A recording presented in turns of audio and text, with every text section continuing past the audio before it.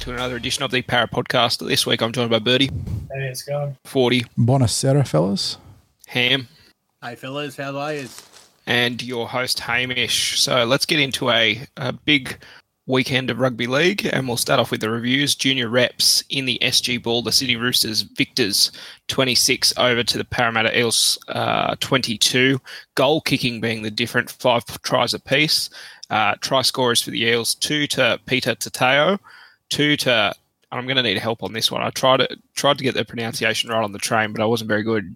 Joseph Boyake.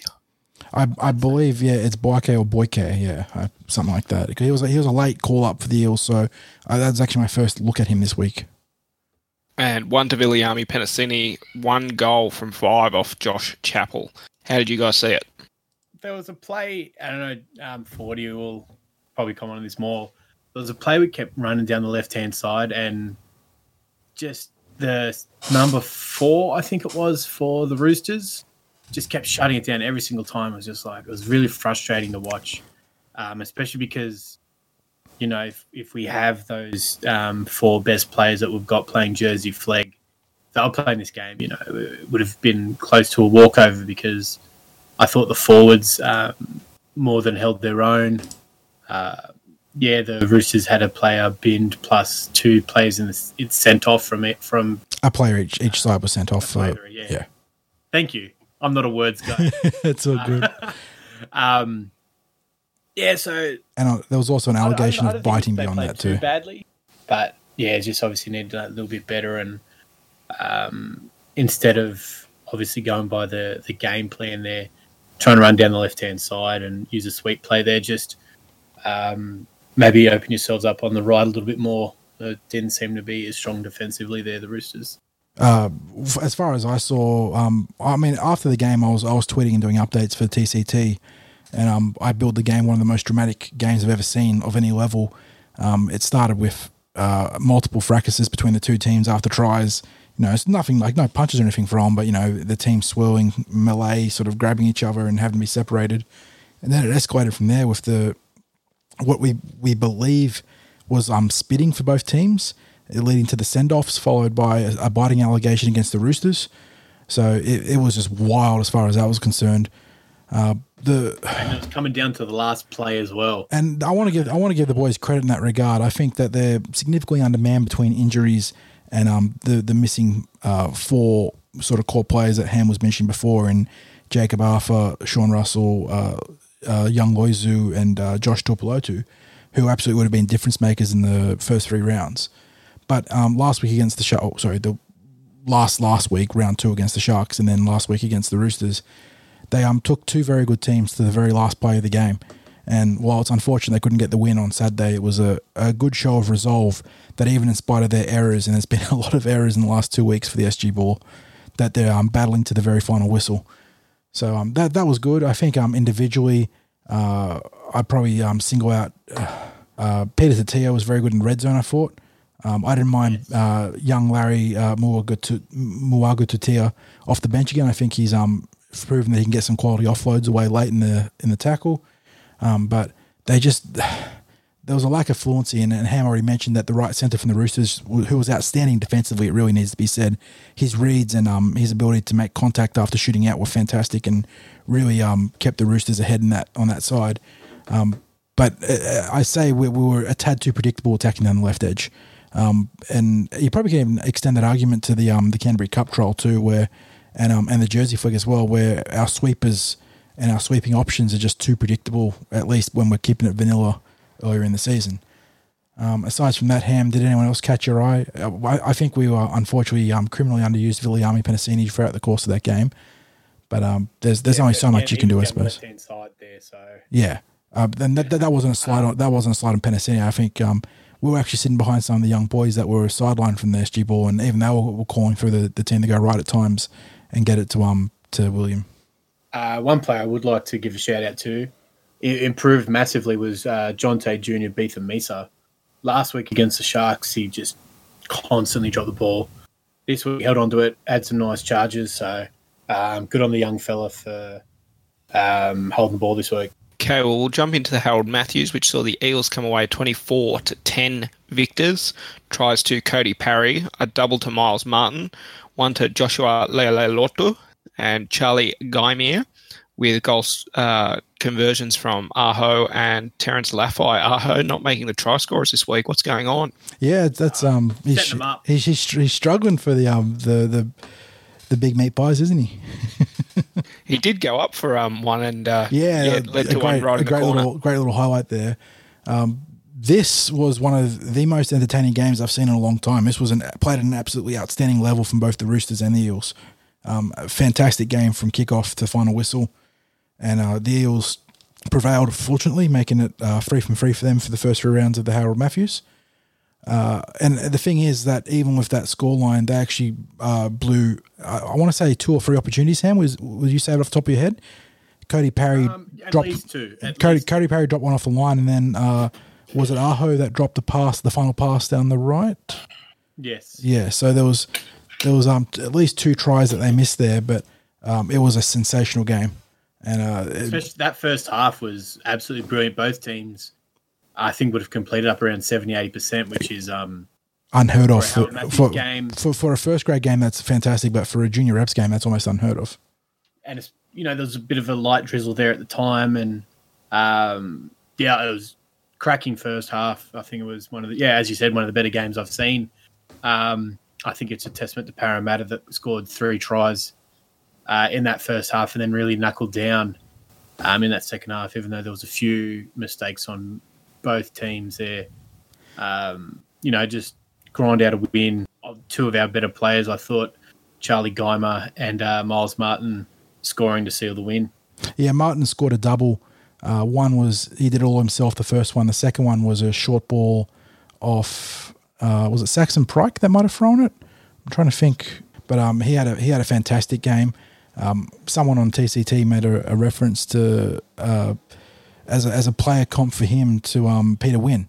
So that's probably going past everyone on the podcast years. But having seen a little bit of footage, I suppose you can make that comp. And he's just very busy. He's got those go-go gadget arms. Has a knack of just getting himself involved in the game. And there was always 2 or 3 times in defense in that game where we sort of went, "Oh shit, that's Miles, wasn't it?" And he just had laid out a runner so cleanly.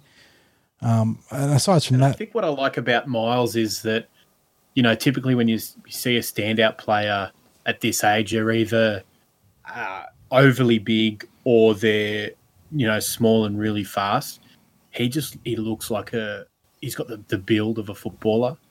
Yeah, he's got it. But he's not overly big, but he's just, pretty lean and looks like a footballer to me. He's got an interesting frame because he's going to fill into it quite nicely in the coming years. The player that probably comes to mind the most in recent years will probably be Sam Hughes, although I think Hughes was more explosive laterally, especially in the red zone. They both have that sort of rangy frame that you can see him already filling into. So that if he follows that sort of trajectory as Hughes, that'll be fantastic for the Eels. But he's been probably the best player for the Eels across 3 weeks. The other 2 players that probably worth keeping an eye on moving forwards, and even though they're not a combination in of themselves, positionally they represent a combination, and that's Cody Parry and Declan Murray. The Eels might have the most exciting set of centres in the Harold Matthews. Parry was absolutely outstanding down the right edge, and he'd actually forced Murray to the left, and I'm not sure if that's Murray's preferred edge or not, because this was Parry's first starting cap for the Eels, so we have to watch that. But they're both very dangerous ball runners. And then to the Tarsha Gales, a 20-all draw was played out against St George Illawarra Dragons. Try scorers for the Eels: Gwen Swan, Manaia Blair, Tamara Leati, and Marama Wanga Katipa. Conversion 2 from 4 from Sama Tere. So there they are. They got their first draw of the season. That's it. Points on the ladder now, baby. Exactly. I did watch a highlight. Unfortunately, it went against the girls. 90-metre try to the Dragons, and there was a bit of arm grabbing. So might have to get the tackle bags out this week in training. All right. Well, let's go into the country. Well, it's under New South Wales Rugby League banner now, I think. Okay, Andrew Johns Cup. Parramatta Eels 24 defeating the North Coast Bulldogs 14. Try scorers Josh Taia, Cooper Sinclair, Sayosi Kalita, and Jackson Rapata, Robbie Herford. Goals to Kobe. What did I say? Robbie. Robbie. Sorry, my bad. That's all right. Marbum Witchman, 2 conversions. So good stuff there for the Andrew Johns. That's their round 2 match, but their first game, given last week, was washed out. And Laurie Daly going down 32-12 against the North Coast Bulldogs, but Lachlan Vale getting a brace and Joshua Russell converting those 2 tries. Did anybody get to watch these? I tried to watch them on the app, but it was only giving like a live score as opposed to actual any action. So. I didn't get to watch them, but my offsider and colleague at TCT 60s got to co-commentate for New South Wales Rugby League last week. So he was there as a colour commentator. And I think he, when he was sort of doing his post-match chat with some fans on TCT, he singled out Kobe Herford and Sinclair, Cooper Sinclair, as the 2 players to sort of keep an eye on in that grade in the Andrew Johns Cup for the Eels. And for the Laurie Daly, I'm not sure. I didn't get much feedback from that game, but in the Andrew Johns, those 2 players, Herford and Sinclair, definitely ones to keep eyes on. But yeah, to watch it, you'll have to watch it on Facebook there. Yeah, that's right. Sorry, it's on the. No, it isn't. It's on New South Wales Rugby League as well. Yeah, there is the 2 of them. Then on to the other 2 trials, which were the Flegg trial. So the Jersey Flegg going down 34-22 against South Sydney Rabbitohs. We had a pretty big lead to start off the game, but then it all sort of fell apart.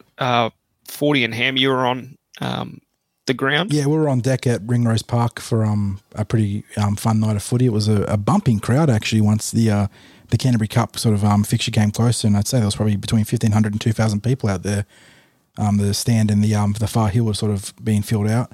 For the Flegg, though, we as you said, we got out to a real explosive start. Went bang, bang, bang, up 18 points, I think it was, before the Rabbitohs hit back, and we looked very sharp across the park.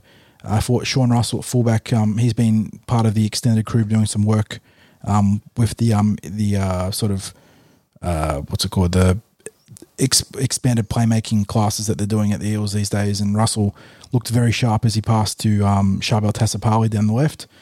And the other player early on that scored a double was the lock, Tarsi James, who got a very clean pass for one, but they had to work for another one, and he looked very sharp. Ham, who else really jumped off the book in the opening 20 minutes for you? Sam Hughes. Yes, good call. Yeah, Hughes was the one that put Tarsi James over with an absolutely clinical short ball, and was very powerful elsewise. Oh, you can just see that, you know, what he's done in his first pre-season with the first grade squad. He's gone back to 20s and just gone, I'm too good for this grade. Yeah, you know, it's a confidence. It's not a cockiness. Exactly. Yeah, exactly. Good way of putting it. He's going in there. He's just running hard, pushing blokes over, not trying to do a Leary offload or whatever. He's just in there getting through a lot of work. That's another thing that I noted. You know, every run had intent and every tackle, and he was making a lot of tackles in that in his opening stint there. So yeah, so Hughes was the pick of the Eels in the opening 20. I thought Dave Hollis was pretty good too. Oh yeah, don't get me wrong. Like those 2 up the front. Yeah, you look at them and you go, you know, as a first grader, I wouldn't want to take them, but as a Jersey Flegg player, look at those 2. You wouldn't want to run up against them. Just you got Hollis, who's, you know, one of the tallest people I've ever seen in my life, and is incredibly quick. You know, it's, you know, really that you can't really say it anymore. He's a young Dave Clemmer, just tall, quick for his size. And then Sam Hughes is just, you know, he's gotten into his head that he knows what to do now, and he's taking those steps to make sure he becomes a first grader. At the risk of invoking the wrath of a small minority of people, I thought Jacob Arthur was pretty tidy. That, bit of an in-joke there, but Arthur, you know, sort of directed the team around the park pretty nicely. Off the bench, I didn't mind Tepu Smith and Etu Fa'ave, sorry. But once the Eels started bringing in the changes, I mean, the comeback by South Sydney started before that, but especially once the Eels had brought in changes before halftime, and then after halftime where they sort of completely changed to their B roster, South Sydney started taking over the game there. But among the starters, it looked promising. Kyle Snyder was perfect off the boot, which is a good start to the preseason for him, and he was also very tidy through the middle. So between that starting front row looks very good for the Eels, assuming that they stay healthy and they stay in their grade.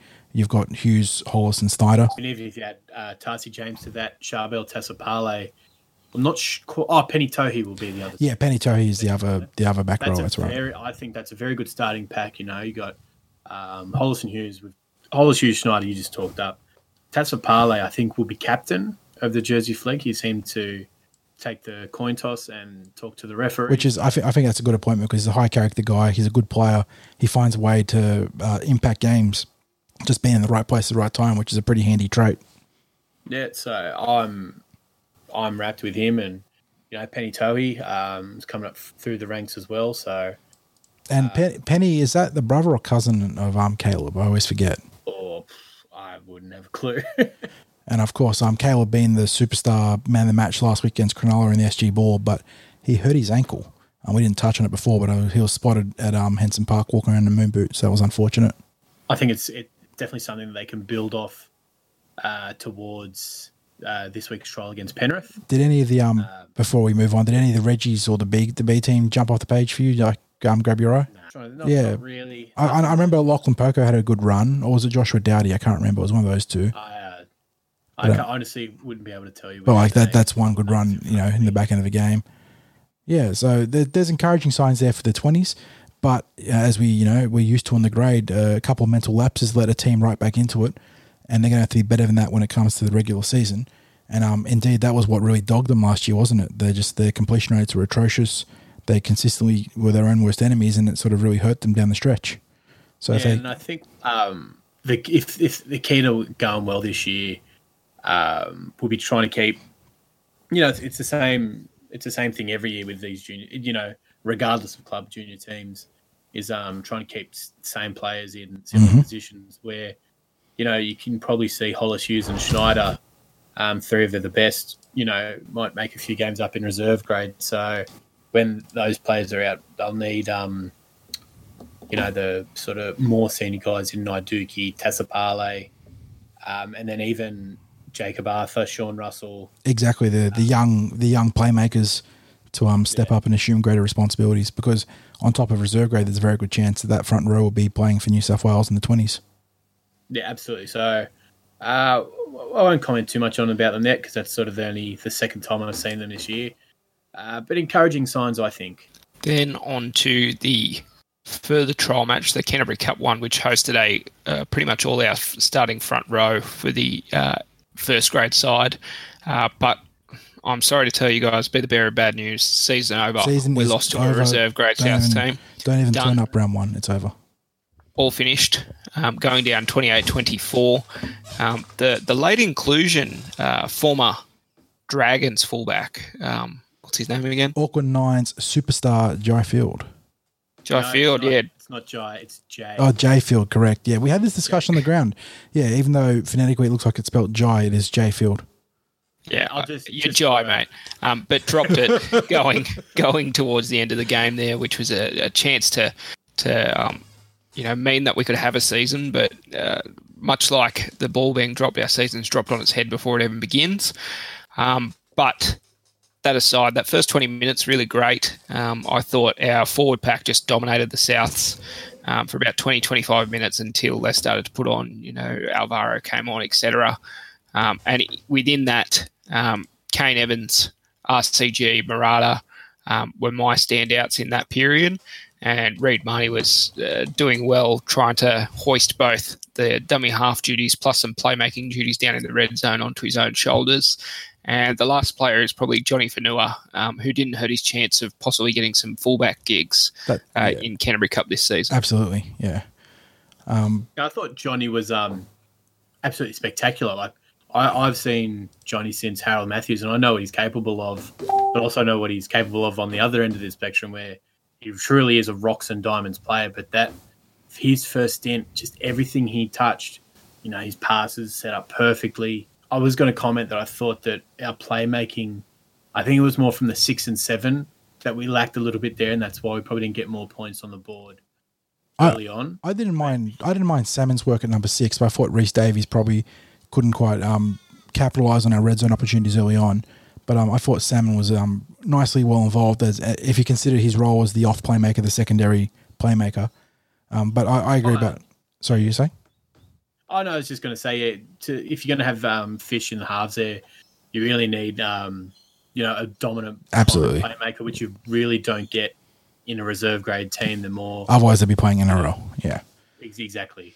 But I really enjoyed Johnny Fennell's work. He obviously scored the first try for a nice little double pump, and then the strength to break through that tackle down the left edge. Then he had a great set of hands and pass to Jenko to get him over later on.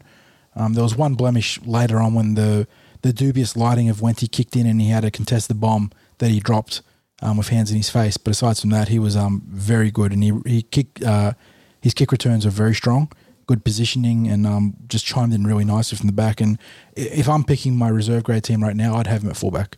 I know that they've got J.E. Field. Jay, he's only on a 4-week training trial, from what I understand. It is training trial at this point. And there's also Will Smith, who was named the player originally, I believe, but then was a late withdrawal, I imagine, for Field maybe. That's what they said in the commentary to start it off. Yeah, so it'll be a three-way shoot-up between them, depending on like the consequences of contracts being signed and whatnot. But if I was picking the team, I'd certainly have Johnny there at number one. Aside from that... Actually, I was just thinking, if you're talking about having Fish in halves, I think a player like Will Smith with his experience and, whatever you want to say about Will Smith, he's right up there in terms of players in talent-wise in reserve grade. Having him in the 7 alongside Fish in the 6 there, I think that could be a pretty good combination there. I agree. But I thought we got what we wanted out of that trial, which that first 25 minutes we saw that our forward pack dominated.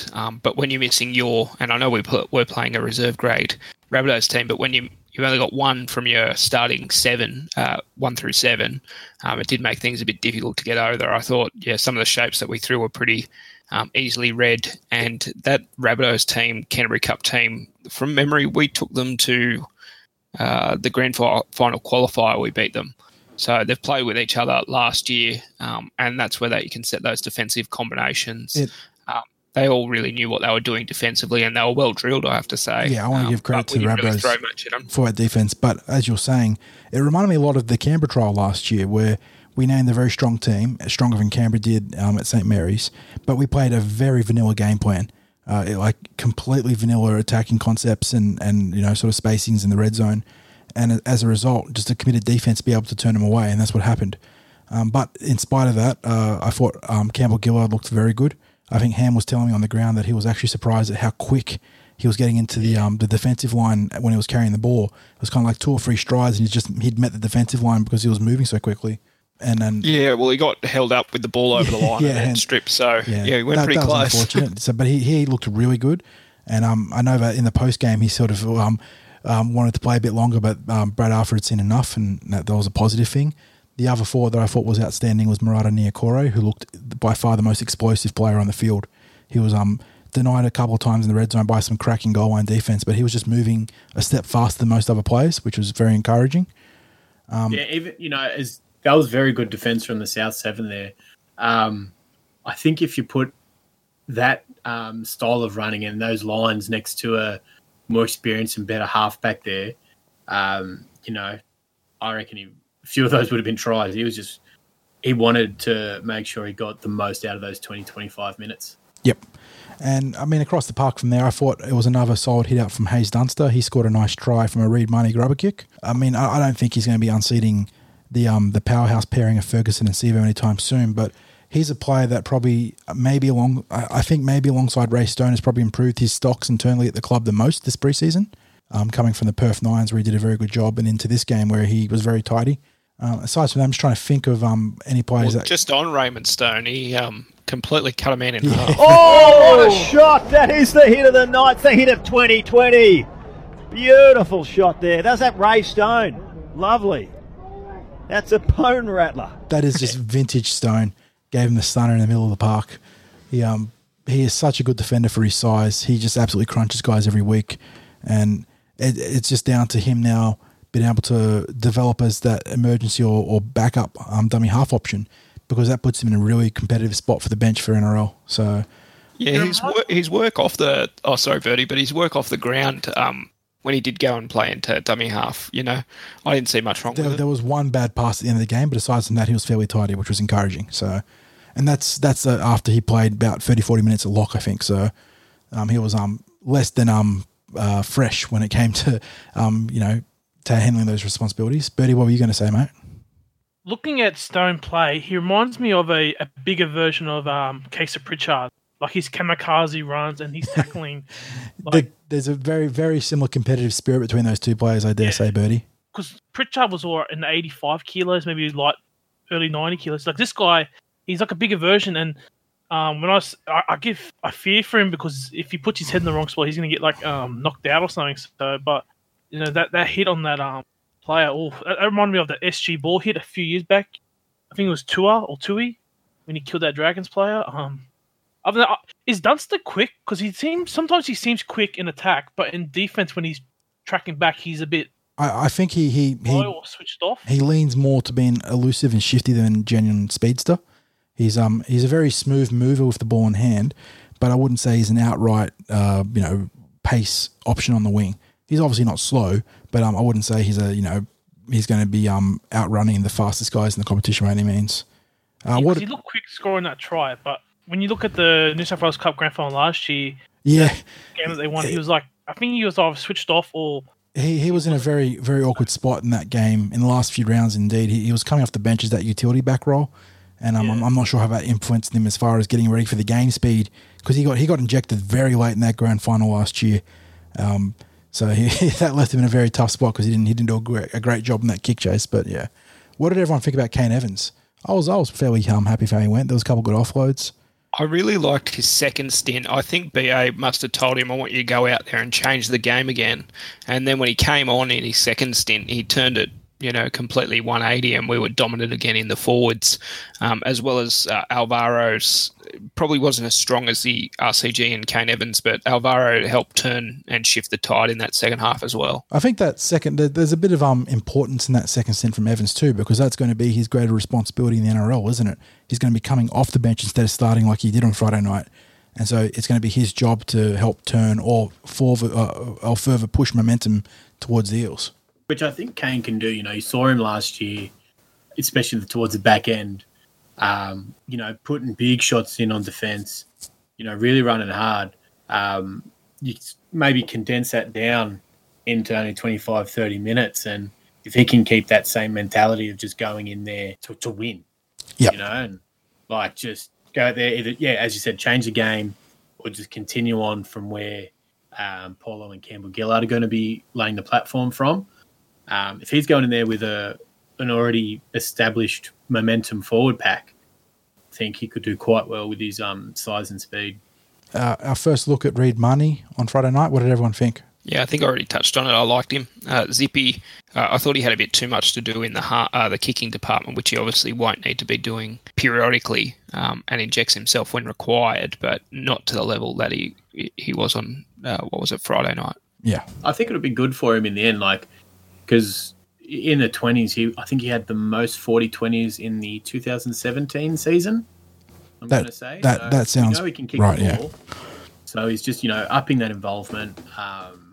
As good as long-distance kicker Moses is, it's always good to have that second and third option there that, mightn't be as strong but can be right up there. I was happy with seeing that red zone kick too. I think adding that little bow to not just his repertoire but the Parramatta Eels attacking threat in the red zone is nice, and it'll help at some point in the season if we have the sort of chasers awake to it, which I assume you would because it'd be a chord play. So I really like that. It looked good defensively. Just got to knock on wood that he stays fit because our depth options behind him are Ray Stone and not much else at this point in time. Then the last game to be played involving Eels was the Indigenous and Maori All-Stars. Ferguson was in for the Australian Indigenous team, and Taka for the Maoris. Taka had a nice little pass away, which actually ended up with the Ferguson try. So it went about three passes after him, but it was Taka to Ferguson for a try there. And I'll just pop that audio into the Ferguson try. Off a lost ball, he kicks it to the end goal. He'll dive on it. And followed by the backflip. And the sprinter match. Yeah, I thought there was a really good intense gameplay between both teams in the right spirit. That was the word I was looking for. Right spirit. Yeah, there was nice plenty, little season opener. There was plenty of aggression from both teams early on. They were lining up some big hits, but they never went beyond that, which is what you want to see from a game like this, played at a high level. I like the reboot of the All-Stars concept. I know that there was, to a degree, manufactured drama by the media and sort of social media about the anthems and whatnot before that, but the way they started the game was fantastic with Quaden Bowers leading the teams out, followed by one of the best performances of the haka I've ever seen regard this code or others with the All Blacks. And then the game itself was fantastic. So very happy with that. It wouldn't be an All-Stars game regardless of whether it was NRL All-Stars or Indigenous All-Stars without a Blake Ferguson backflip, so that was fantastic to see. But I mean, we dodged a bullet. There was a lot of injuries in that game. Holy dooly. It wouldn't have been good if he did a half turn. Well, that attempted backflip last year or the year before, no, it would have been last year, where he nearly popped his Achilles because he landed like too far early on his toes, had me freaking out. But apparently that was an aberration since he's hit every backflip since. But yeah, Fergo was fantastic. I thought Brandon Smith for the Storm was brilliant, but he's out for a while now, so 4 to 6 weeks, facial fracture in the first 5 minutes. Yeah, so he played through that and got 180 metres off like 13 carries and 2 tries, so that was a pretty fair effort. But, great game. The Eels have gotten through unscathed again. Do you think there were any NRL implications from that? I thought Latrell was pretty ordinary in his first hit out of 2020. No, I don't really see it from the internationals. I just like Ferguson. He got involved. He's running. He was left on an island in defence a fair few times and managed to sort of hold it together enough to get other troops there. Which the play where Adokar ended up taking that intercept, which was a fantastic play for him. If you actually watch the in goals cam, that Ferguson did such a good job managing the 3-on-1 there. He managed to shepherd the 2 guys outside the ball carrier correctly, and then position like the rest of the attacking players for the cover supporters, the cover defenders to make that play. So that was sort of those years of experience that Ferguson has accumulated into that one play. Yeah, I thought defensively he was really good, and it's really hard in those sorts of teams where there's no combinations, but for a couple of days of training. And yeah, as you said, the experience of Ferguson in defence really helped out. All right, well, I think that'll wrap up the reviews. Onto the news.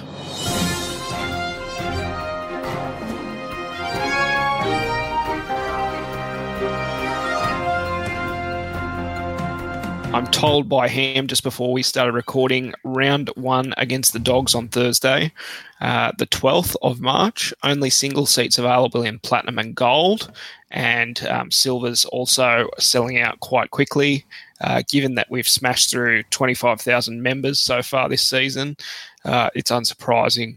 So get out and get your tickets if you aren't a member, and if you are a member, try to get there a little bit early if you can.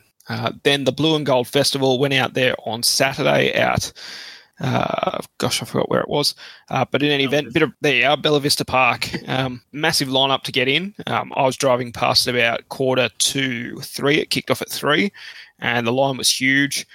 One drawback I did have on it, they had to check off your member tags for you to go in. I thought that was just stupid. So instead of just having your member tag around your neck, they actually had to go to a desk and line up for 20 minutes just for them to check your tag on their computer system, which that's pretty rough. It's just a bit ordinary, especially when it was starting to rain and like everybody just wanted to be in there. Signing tents were too long for me because I was doing solo dad work, but we went on all the rides. Funny little anecdote, I said to my daughter, I said, I didn't get any cash out, so you can only have something if it's free. They had this little popcorn, like the old style camera one where it's got the metal tin up the top and then they pop and then it falls down in the glass case. And she must have gone up to the attendant while I was with my son, and then she shouted out, "Dad, it's free, we can have it." So we had popcorn, we had fairy floss, and we had ices, but then I left before they did all the speeches. But I assume it's just the general fanfare. We're happy for everybody, club record for memberships, and we're going to smash it out this season. And then, I mean, it's sort of tangential to what you just mentioned as far as the announcement, but the Eels are gunning for the Rabbitohs when it comes to membership in Sydney. That's right. From what I saw today, 26,000 we've got to. So, just strength on strength. If we can put in another good season this year, We'll probably crack that 30,000 mark this year. Then on to the last bit of news. Maika Sivo, it's been reported that he will be free to play. We noted last week that his matter is back in court on the 12th of March. Now, I'm not sure if that's just a procedural date or it actually is the hearing. Usually you'd want to be there if it was the hearing, but the reporting's so terrible usually on court matters, you just don't know. But in any event, Michael Chammas, who's back at the Sydney Morning Herald after a stint at NRL.com last year, had a piece in the Herald. Sources close to Sivo case expect NRL Chief Executive Todd Greenberg to approve the decision to allow the Eels star to play, despite facing police charges in his home country. And then he goes on to note that complicating matters is the timing of the case, which will be held in Fiji on March 12. The Eels open their NRL campaign on the same day against arch rivals, the Bulldogs, although Sivo is not required to appear in court. My feelings is it's just going to be procedural to set a hearing date, but what do I know? I mean, you probably know more than the average Joe, considering. But yeah, good. I mean, it's good news, right? You know, the fact that the no fault stand down policy hasn't been enforced by the discretionary powers of Todd Greenberg. So he is there for round one, and he's one of our important players in the back line. And hopefully, I know that people felt that he was a little bit distracted at the Perth Nines and didn't really stand out as much as he could have. But, you know, hopefully we can make a splash this Saturday against the Panthers and then go even one better against the Dogs. I heard that. Make a splash. The best. See, I making puns is so ingrained in my blood now that I do it unintentionally now. There you go. Okay. I'm glad Bertie picked that one up because I completely missed it. I mean, it wasn't Junior intentional. Junior rep preview. So for round 4, starting off, well, these are all on Saturday, the 29th of February, so a full day of football, tipped off with the 4 p.m. Trial against Penrith, but at a different venue, of course. In the Tasha Gales, Wests Tigers against the Eels, 9:30 a.m. Saturday, 29th February at Campbelltown Stadium. Then on to the Harold Matthews, the Central Coast Roosters taking on the Eels at 1:10 p.m. at Maury Breen Oval on the Central Coast. And then in the SG Ball, the Victoria Thunderbolts taking on the Eels at 2 p.m. Saturday, 29 February at Casey Fields, Melbourne. So 3 different parks for those 3 juniors. Yeah, it's an absolute mess in the district reps this week. I expect the boys aren't travelling down to Melbourne to watch us against the Victoria Thunderbolts. I'm not getting out to any games this week. Quick flight. Yeah.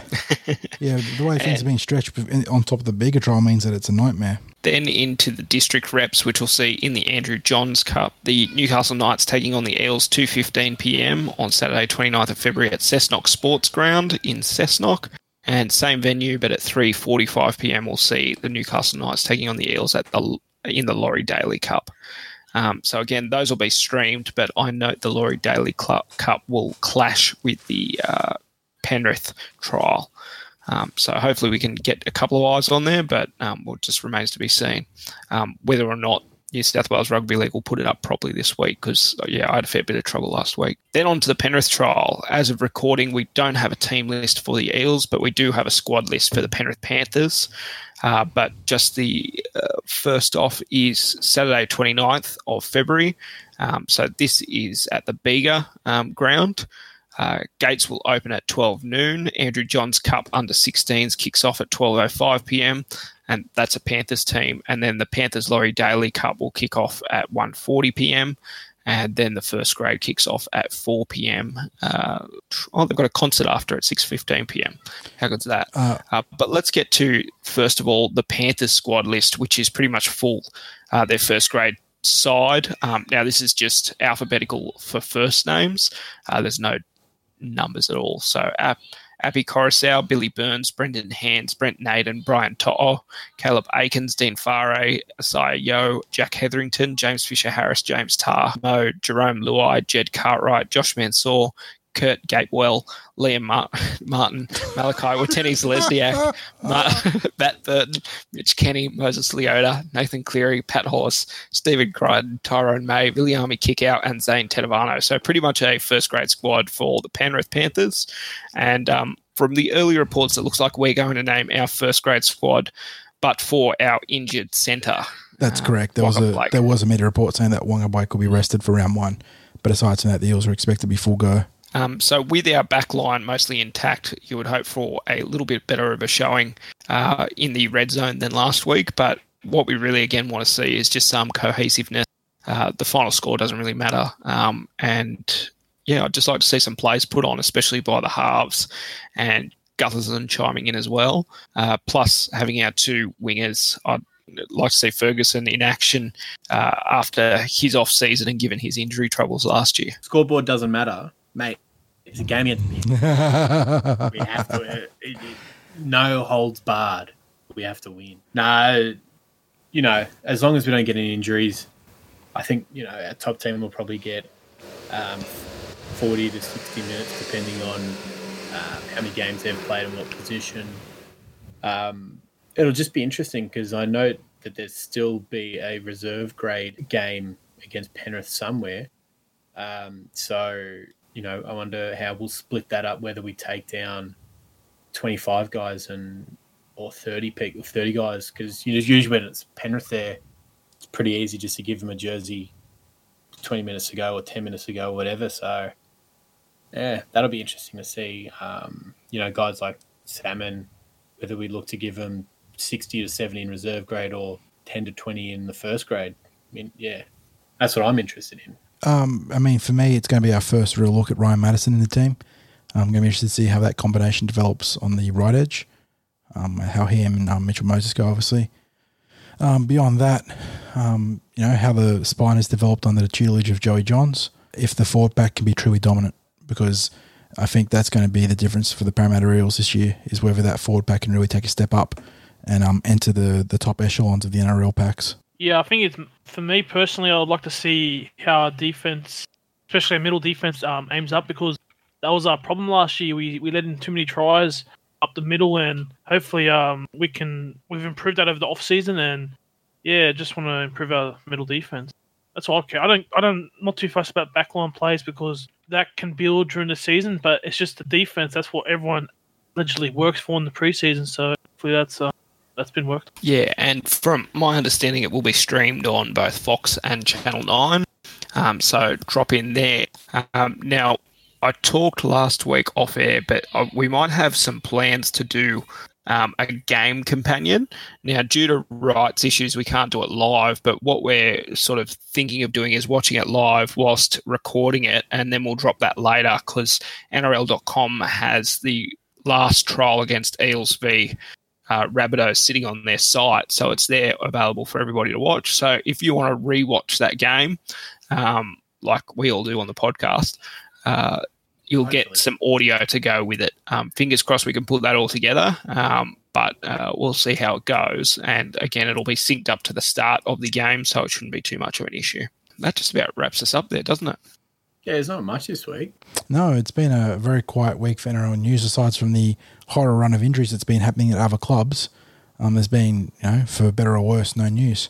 All right, well, let's move on to off-topic chat. Birdie, start you off. Video you just posted, very nice. Let's just let you know, there's a little switch on my mic that mutes it. I usually mute it during. I think there's a little switch in your head, mate. I didn't realise that. I could hear in the background saying, "What's that sound?" And I was like, "Oh, that can't be me, surely." I was like, "Oh shit!" Like, let's just say I was watching a very, very G-rated movie, and it was really good, supporting my local team Spurs. But other than that, my Twitter's been quiet, unlike NRL Physio, who's been blown up lately with the injuries. Yeah, nothing much. Tigers fans I think they're lurking because they're prowling. They're waiting.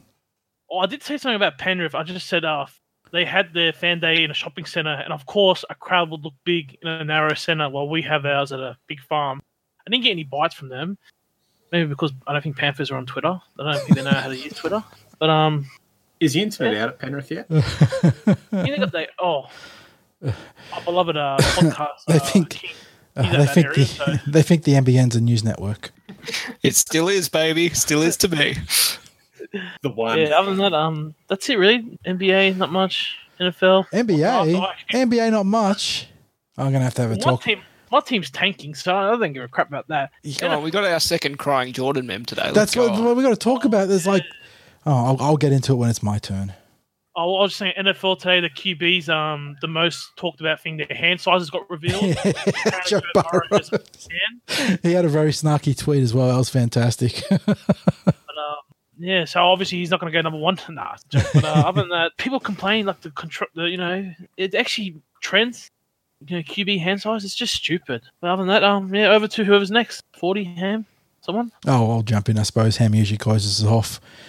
The NBA. Well, for Australian fans, the NBA, Ben Simmons has messed his back up, and it's very cryptic. It's been a couple of days now since he did it, and it's been very little news, so that's not very good for the 76ers. In wider NBA news, the tribute, not concert, but the tribute gathering for Kobe Bryant and his daughter's passing happened today. And I thought it was quite a good thing done in the right way in general, but I know that he'll get memed for it, but I thought Jordan's speech was fantastic. If you ever have the chance to listen to it, it's 12 minutes and it's very good listen. I thought Shaquille O'Neal was very good too. They're two of the NBA superstars that were closest to Kobe, with Shaquille being his teammate through 4 championships, I think, or 5 maybe, and Jordan being the player that Kobe modeled his entire career on. So two of his closest friends there, and they gave really good insights and told stories in the way I think should be done when you're trying to celebrate someone's passing, rather than just be engulfed in the sadness, sort of poking fun at Kobe and themselves, as well as being very emotional and serious. And beyond that, the NFL draft is coming up now. The combine starts this week. Yeah, how good. So as Bertie said, QB hand sizes were all the rage today, and I'm sure we're going to see lots of articles similar to what happened to DK Metcalf last year, where someone's going to test. If you're a wide receiver, don't do a 3-cone. If you're going to test fantastically, but then do one thing bad in the 3-cone, they're going to lambast you for ages, and it's going to, derail your draft. But the tape doesn't lie for these guys, so that's going to be fun to watch. And baseball, the spring training has been underway. The Astros are still the 2017 world champs. Still haven't been stripped of their title, and are now launching legal action against the cheating allegations, it just blows my mind. Did you see they took another sign down as well? Yes, I saw that was a fantastic tweet about the Astros still stealing signs. Yeah. Unfortunately, I support the Seattle Mariners because of my auxiliary support, my primary support for the Seattle Seahawks. So they're a team that's never been to the World Series, so they're not very good. And this is very much a rebuilding year for them, but they've got some fantastic prospects, and it's going to be fun to watch. And aside from that, I think that's it in the wider world of sport for me. Ham. I don't know how to go after that long spiel. I thought I was going to have to go directly after the Kobe Bryant, and I was going to try and make some lighthearted jokes, but hit me with it. They can't really do that. I was just going to ask, do we have a email people can send things into? Like they can DM on Twitter, can't they? Yeah, hit us on Twitter or on Facebook in the Messenger. That's probably the best response. Slide into Hamish's DMs, please. Yeah, the Gmail that I had set up is when we started with a different name, and I just never bothered to change it because I set up all the other services in that name. So, State of the League, I think, that was at what gmail.com. Yeah. So if you want some feet pics or happy to toes, yes. Jeez. All right, well, I've got some other good sporting news that 40 missed out on, which he's usually alive to, so I'm a bit surprised. First one, a heartening story. The goalkeeper? From the NHL, the goalkeeper in area. Yes.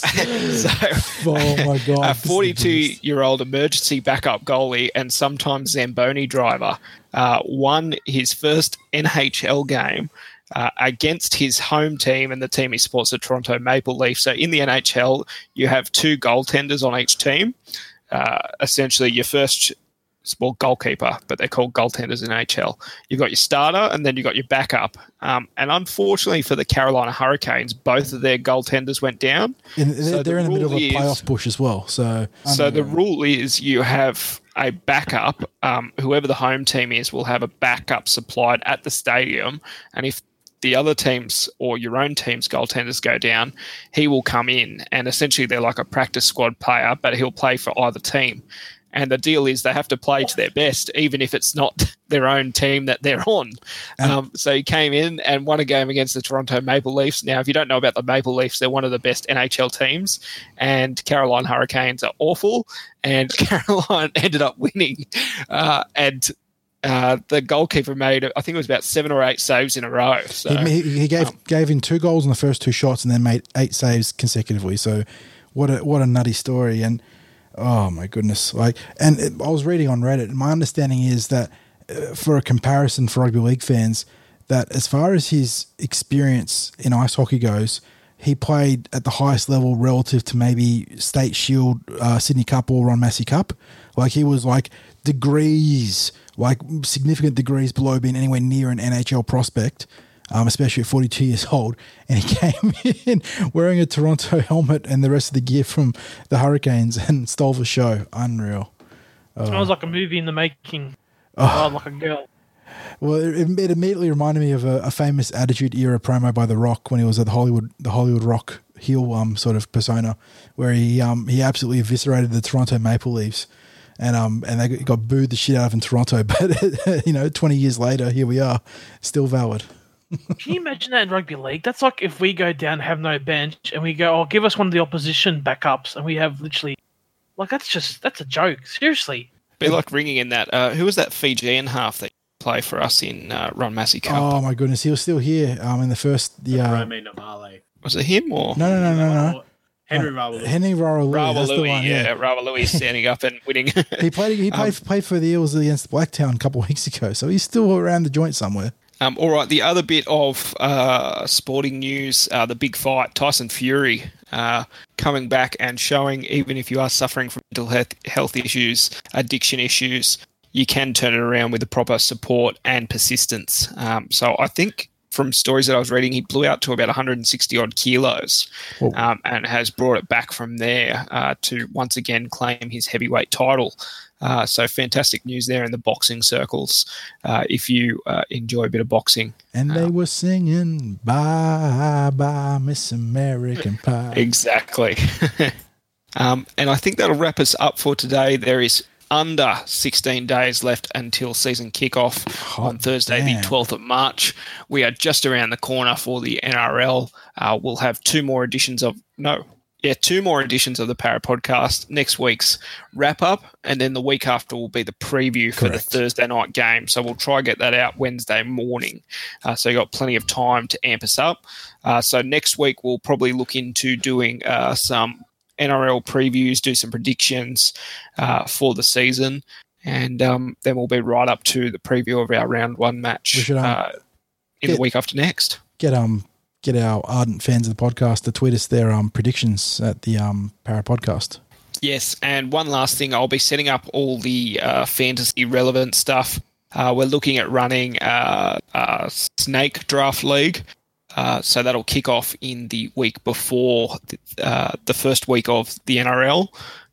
And hopefully you can come in there. I like to shake it up a bit because if anybody plays the American sports draft leagues, it's all snake draft as opposed to the global pool that we have. NRL, yeah, it's global, which I find a bit boring. Everybody's got the same team. So drafting makes it a little bit more fun. But I'll do the links on Twitter, or if you just want to reach out to me, I've set up one for the NRL fantasy, and I'll get a Super League or Super Coach one going shortly. Well, I think that'll wrap us up for this week, and we'll catch you next week on the Para Podcast. Cheers. Stay classy, San Diego.